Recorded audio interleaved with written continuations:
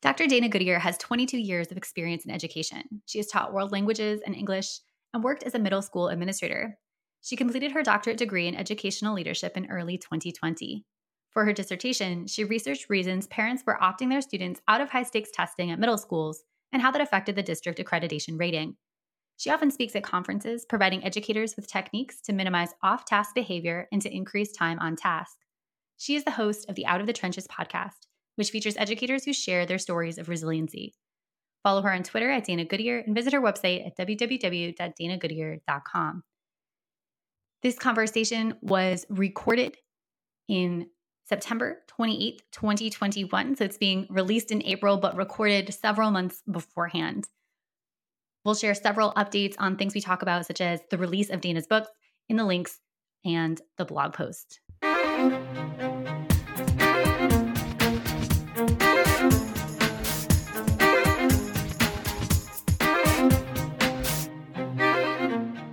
Hi, I'm Lindsay Lyons, and I love helping school communities envision bold possibilities, take brave action to make those dreams a reality, and sustain an inclusive, anti-racist culture where all students thrive.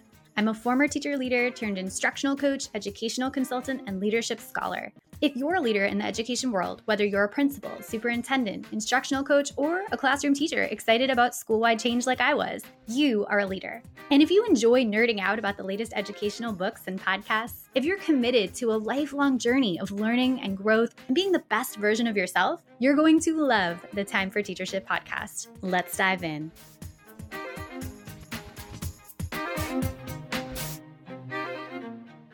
Dr. Dana Goodyear, welcome to the Time for Teachership podcast.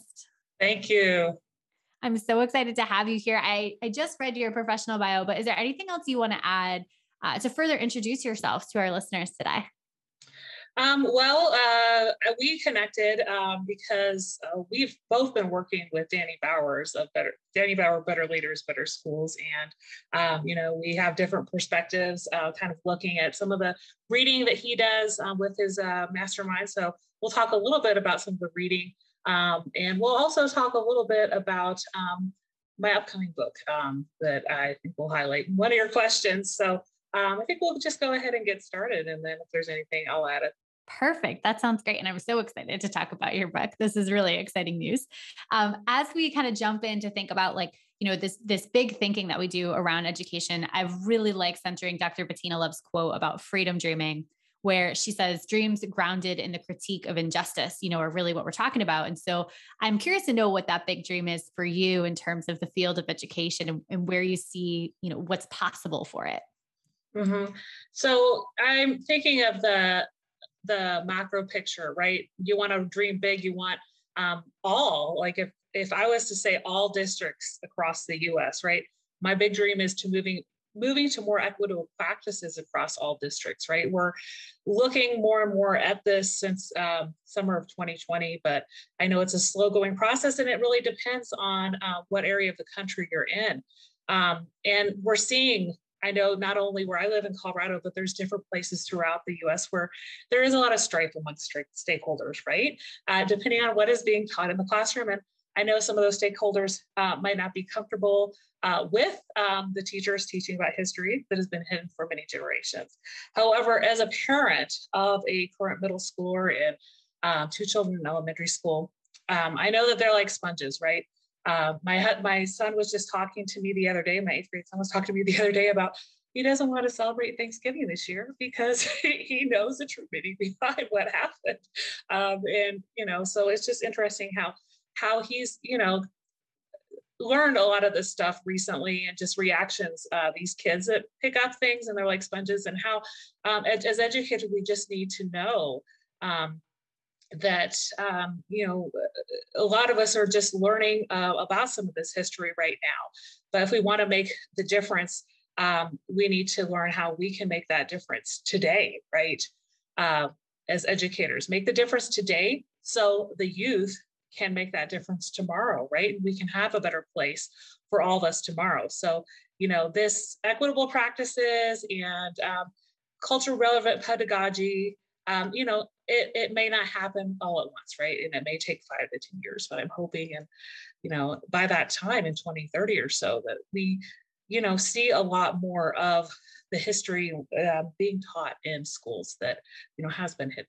Yeah, such great points. And I love that you mentioned too, just, like Mm-hmm. that when we make that change today, now our Mm-hmm. students our young people can, grow and live in that way that is full of change as they grow older and become teachers and all of that. And so I think about a lot of people being frustrated with having to learn or like unlearn, right? Like Thanksgiving is a great Yeah. example. Yeah. Mm-hmm. Unlearn what they've been taught in elementary school or whatever, and then have to relearn. But if we just decide now, like we're actually going to teach factual history, Yeah. those kids won't have to deal with that as adults. That frustration will be gone because they'll actually just learn it right the first time. And so I think that's such a good point that you're raising. I know that for a lot of people, that's a really difficult transition to make, Mm-hmm. like having that frustration and having that recognition that maybe what they learned in their own schooling experience, or even how they learn in their own schooling experience, is not working for the kids that they're teaching, and should be changed. But I think a lot of that requires a real mindset shift around like, okay, well, I thought education was this way and I was always doing it this way and I'm used to doing it this way. Now I'm trying to do better. I'm trying to make this shift. What do you think that requires? What is that shift that's required for people to really achieve that dream of, like you're saying, culturally responsive pedagogy and equitable education? A great question. And as you pointed out, yeah, it does take intentionality, right? I think it takes being open as a teacher, as a leader, as a practitioner, whether or not your district and your school building is adopting more culturally relevant practices. You need to be open to learning more about it. You need to take a stance for what you're teaching in your classroom or how you're leading your school. So, if your district has taken an initiative to adopt certain curriculum and to implement certain things, make sure you're informing yourself and attending trainings, right? Also be open to what you can explore more as an educator, how you can be anti-racist. Just be open to reading, listening to podcasts, attending webinars. There's so much out there today, right? And it's an explosion since summer of 2020, but I know there was a lot out there before. I remember when I went to job interviews like in 2018 and stuff, and I would often be asked, we have a very diverse population, and how do you teach students with multiple ethnicities and races? And I would always talk about culturally relevant pedagogy and how, I've learned a lot from Principal Caffelli, for example, and a lot of his books, even before he published his most recent book. But so there's always been a lot of information out there in books, but more so now than ever that you can just consume via the podcasts. And a lot of what I know we've talked about, you were on my podcast, and I just think it's just being that open to learning, being that lifelong learner, and having those difficult conversations with stakeholders if needed, and with our colleagues. Yeah, that's a great point, right? That it's being a lifelong learner is so inherent in all that we do. If we're going to do it well, like we have to keep growing and evolving. And so I really like that you named that. And I will ask a question at the very end that comes back to that, because I think it's so fun to think about, how are we living that out? So you mentioned so many great suggestions for action that people could take, just even things like listening to podcasts, right? Like these little things that are just going to help us continue that learning journey. And I'm wondering, are there other steps or specific practices that you would encourage people to do in terms of like, what you have seen be really successful in your practice, or what you encourage the people that you work with to do to really bring that out in themselves and also their, like you said, their colleagues, and having those conversations? So if you're a district leader, a school leader, even somebody who's like a teacher coach, leading professional development at your building, or even a department chair, you can help lead and develop professional development at your school. Even just a teacher, even if you're newer to the building, you can reach out to your administration and talk about, like, do we have an agenda for teaching any of these practices this year? And how would you feel about having that maybe as it could be a recorded PD, it could be, accessible when teachers have time to access that. And it could be just a discussion that you have in Teams as well. I also think something that's a brave action could be putting out posts on social media. This is for any educator, right? And in order to get feedback, these could be, polls. These could be, just provocative questions, right? This could be, images, and just kind of starting that conversation with that post, right?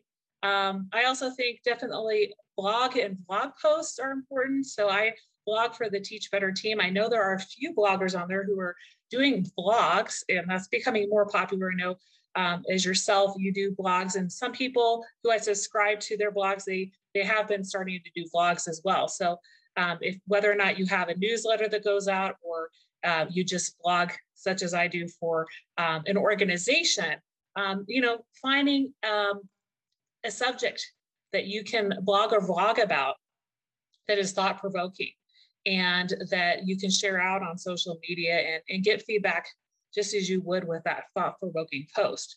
And I think as leaders, leaders can be vulnerable to learn more. You are setting the example for your building or for your district. So the ed leaders need to keep themselves informed through reading. They need to be attending webinars. There's always, I get a ton of emails. So there's always webinars going on pretty much every day, right? So from some educational organization. So if you are working a full-time job, but you could set aside 2 hours maybe in the week to attend a webinar, you can always catch the recording, right? And then you can also advocate for district PD to support culturally relevant pedagogy. And this could be, as I said, it could be a PD that's accessible asynchronously, right? It could be something that maybe you're having your whole building attend for maybe half a day, right, during a teacher work day. But, you also want to gauge how much does your staff know and how much is your staff already using, right? It's not going to be a one size fits all necessarily PD, right? And you also want to enlist the help of some of your staff members who are using this in the classroom and have been using this for years. So have them give examples and have them also be the Q&A if they're comfortable, because those teachers who want to know more, they're going to want to know, how do you implement this in your classroom?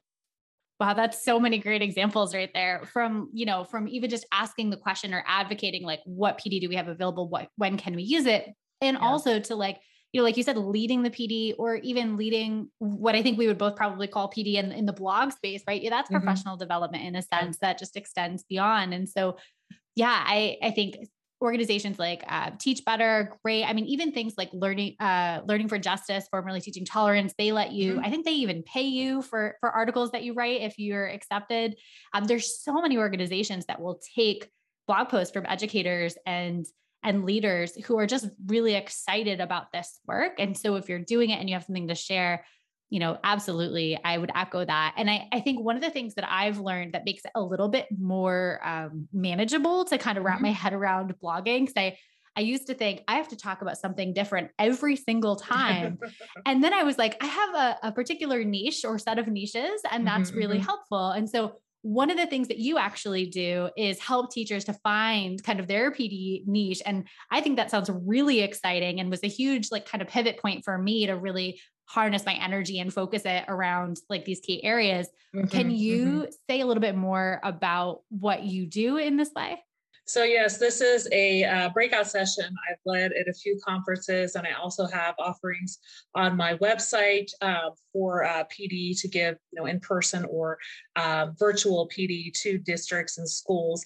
And it's basically meeting with teams and departments and narrowing down how you would want to plan out your PD plan for the year. Now, if I were to give a training in February, you still want to look at kind of what you've already done, right? And there's so many places that you can go, as I've already mentioned, webinars, podcasts, those type of things. But as a team, you want to find out where is an area of focus we want to work on. And that, could be the trauma-informed practices, culturally relevant pedagogy.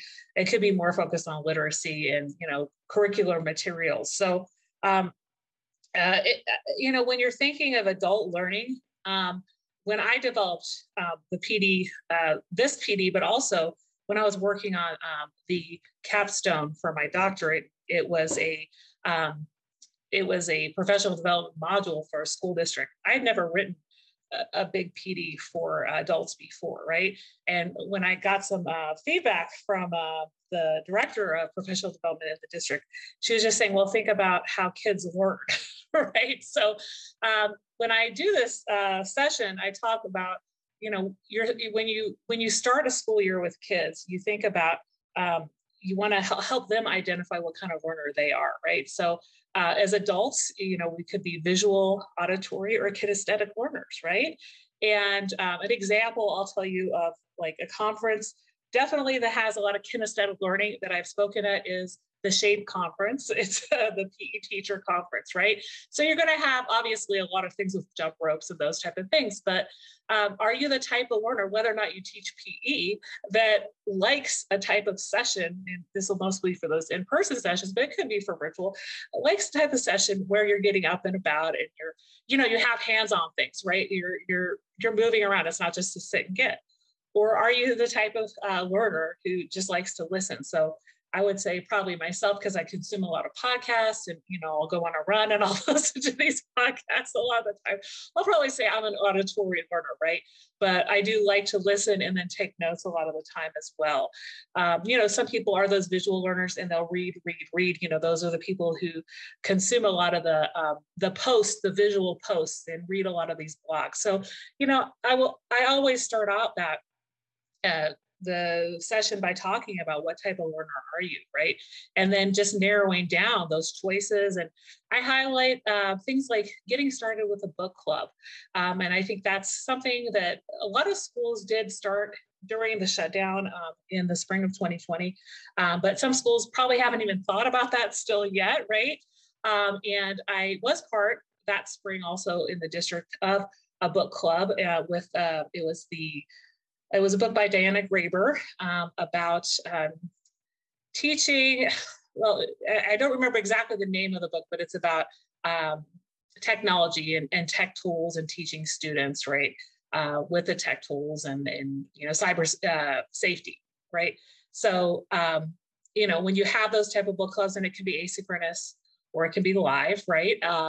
And leading the book clubs for your school and, having people learn through just reading of, chapters. And I know both of us have been in the mastermind. We read books and we discuss those. And we might not always get to the chapters during the session that we're meeting with the group, but just you're being held accountable, right? You're being told to read those chapters. You're learning a lot from the book that you're reading. So I think that's a big part of it in finding your PD niche. And there's a lot more I could say, but I encourage people to check out the training on my website if you'd like to have me speak to your school or district, or, I'll be speaking hopefully at conferences coming up as well, sending out several proposals there are some in-person conferences in the spring. So. That's amazing. And I love that you're talking about content and also process, right? Like how do you learn, as well as what is your kind of area of focus? And I love that it's focused. And it's also, I think, for leaders hearing this, recognizing that their teachers learn in a variety of ways. Yeah. And so even if as a school, we have the similar content focus, or as a team, that's going to need different mechanisms of delivery, just like you said, like with students, how they learn. And so I think that's a great, just even reminder, if that's already something people are like, oh yeah, that makes total sense. I mean, as a leader, to be like, do I have the option for someone to consume during their commute a podcast or something, where we can multitask when our plates are already so overloaded? I think as educators, many times, like, how do I, tap into what my teachers really need in that way? So super valuable. I encourage everyone to go check out Dana's website, and I'll link to that in the show notes too, and the blog post for the episode.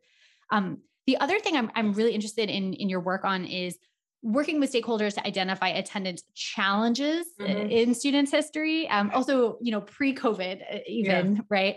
And that cycle of truancy, like how do we stop that? How do we really address what's going on there at the root? And like you said, it's getting to the bottom of the problem, like looking at the root cause, right? So I'll give an example.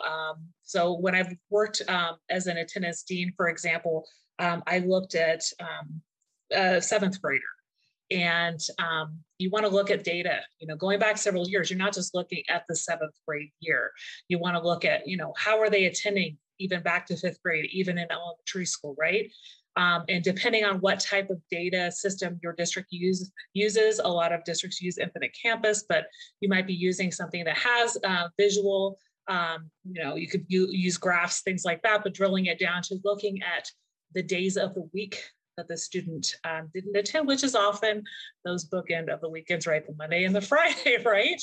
It could be, if you're looking at a secondary school student, looking at certain teachers the student isn't attending the class of, right? Or looking at certain times of day. The student might be rolling in at 10:30 in the morning. So you definitely want to look at some of those pieces in order to be able to turn around this cycle of truancy, right? Because whether or not you're in an administrative position working with attendance, or you're a teacher and you're just trying to get your student to come to class, because that was something when I taught French, for example, and you're teaching new things all the time, and you're teaching a foreign language, and it become frustrating if I didn't see a student for a couple of weeks. So I was very much on top of making sure I contacted the parents and finding out, if there's something was going on at home, and making sure that the student was able to pick up missing work or come in for help. But you really just got to form those relationships. I think it's also like knowing, like if the high schooler is coming in to third period and they miss first and second, and it could be because of dropping off a younger sibling. It could be a middle schooler who is just not waking up because there's nobody at home when school starts. It could be there's peers in a certain teacher's class and they just don't want to be around those peers.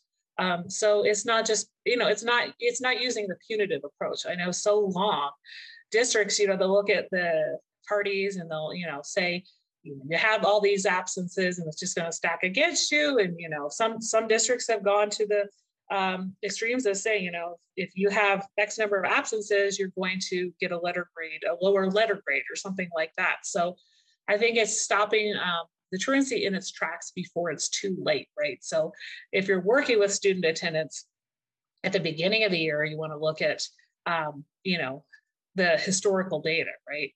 Look at how they were last year. Look at any interventions have taken place, right? There's the RTI process and TSS process. However, educators are stretched thin, like you're saying. So have there been people that have reached out? So, and then like looking throughout the year, right? If you're in November, December, right? How has the student's attendance been? If you're getting towards winter break and the student is approaching the 10 to 15 days of absences, unexcused absences, they are approaching that chronically truant label, right? And they might be up for a student review board at their district, which could lead to truancy court, right?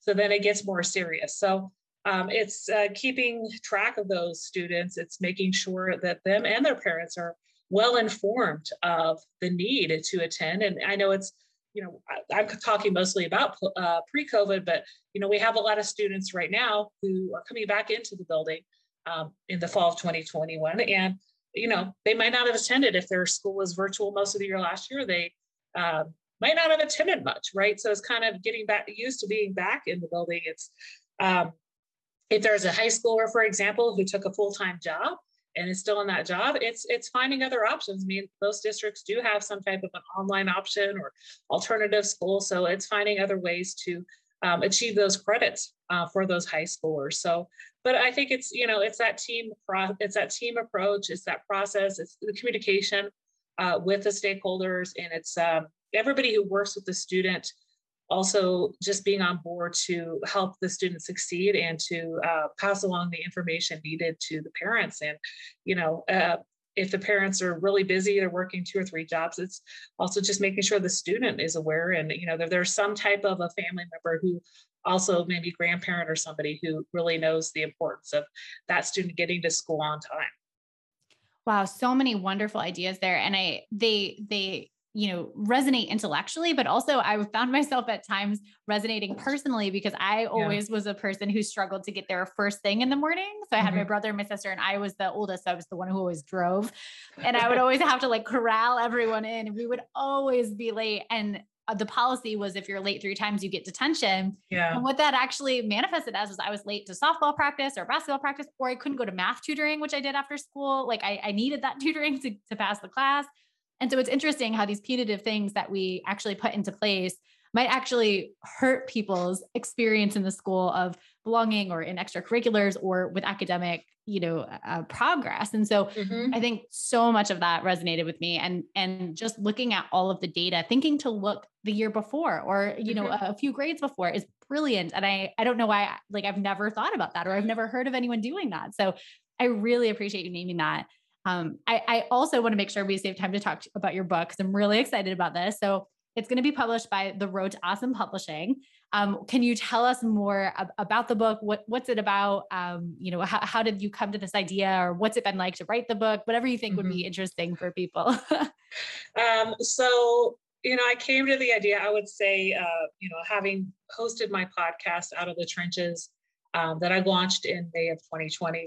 And, I got this idea basically a year later, kind of June of 2021. And, I'd had a lot of people on who were launching their books, and, a couple of those people were publishing through Road to Awesome. So, and I read their books, and, I kind of got the idea, I've written a doctorate.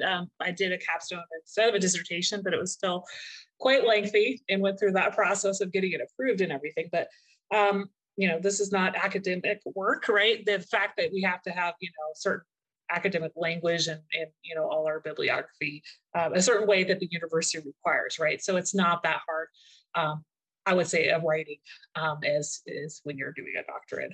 I've written a lot of blogs the past year. I've been writing with a Teach Better team, but also when you're writing a book, you have to kind of think about the big picture, right?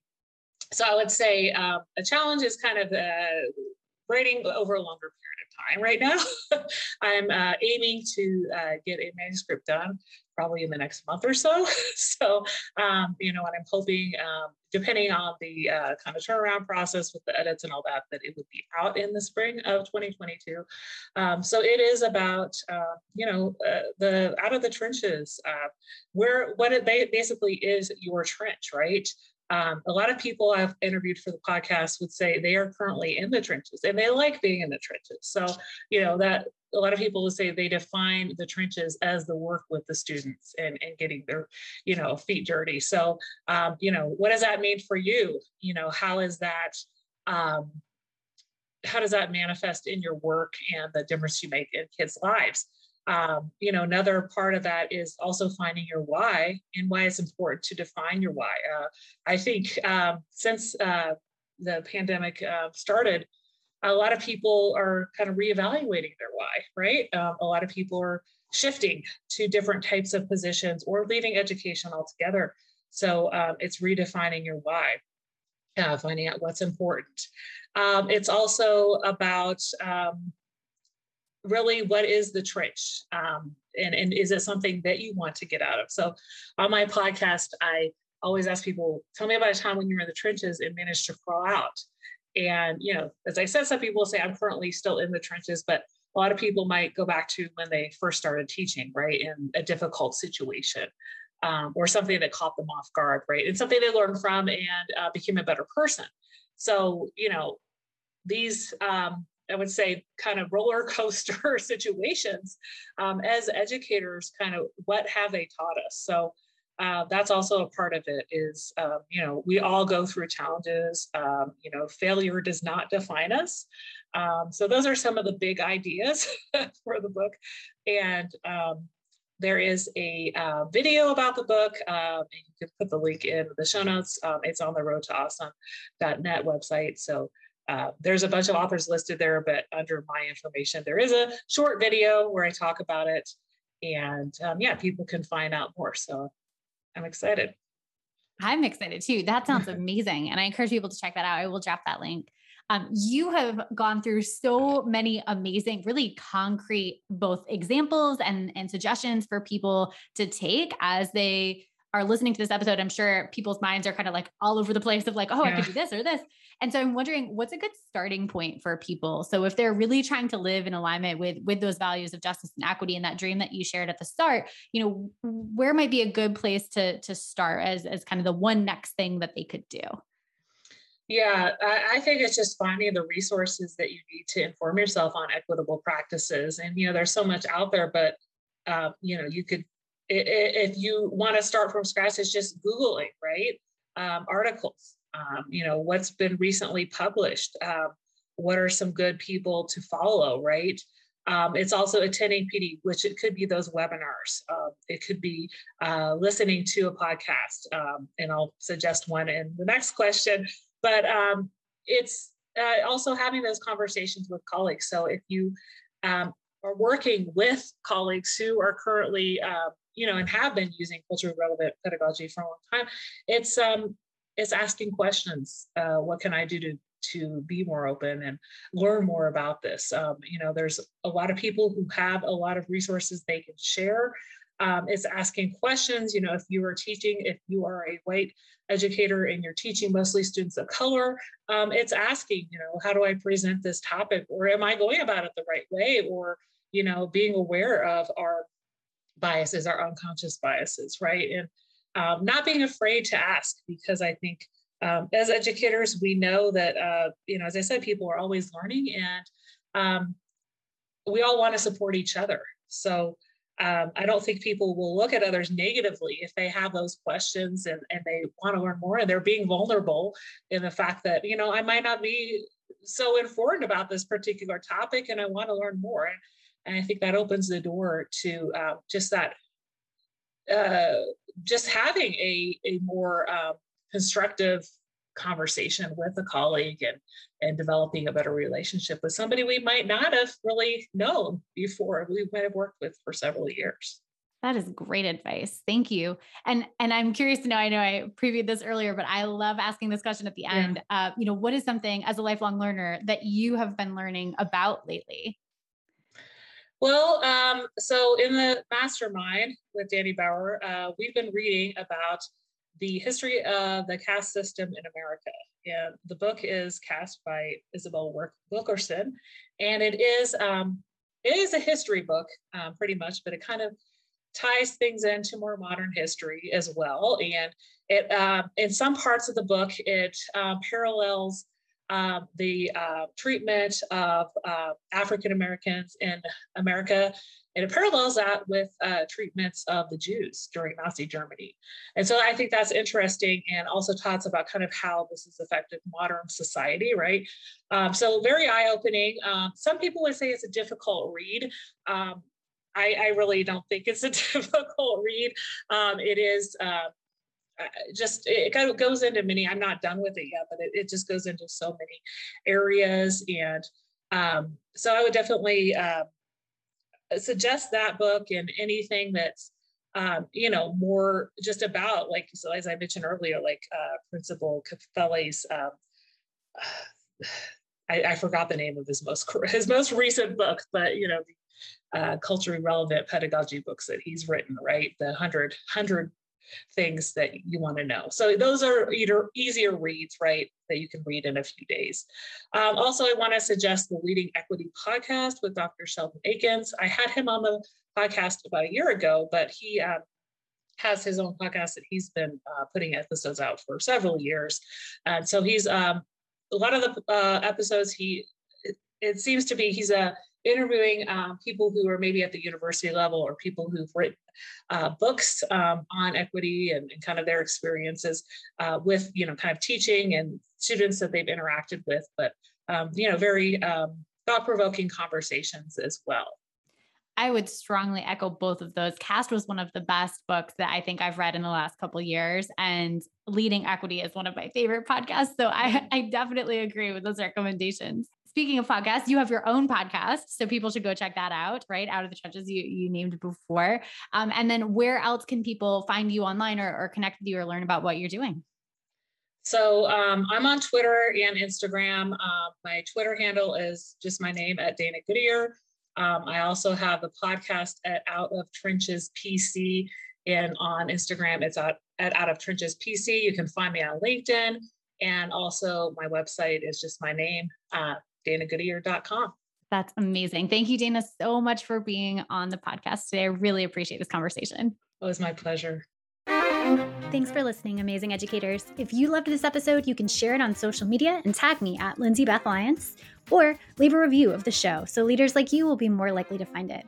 To continue the conversation, you can head over to our Time for Teachership Facebook group and join our community of educational visionaries. Until next time, leaders, continue to think big, act brave, and be your best self.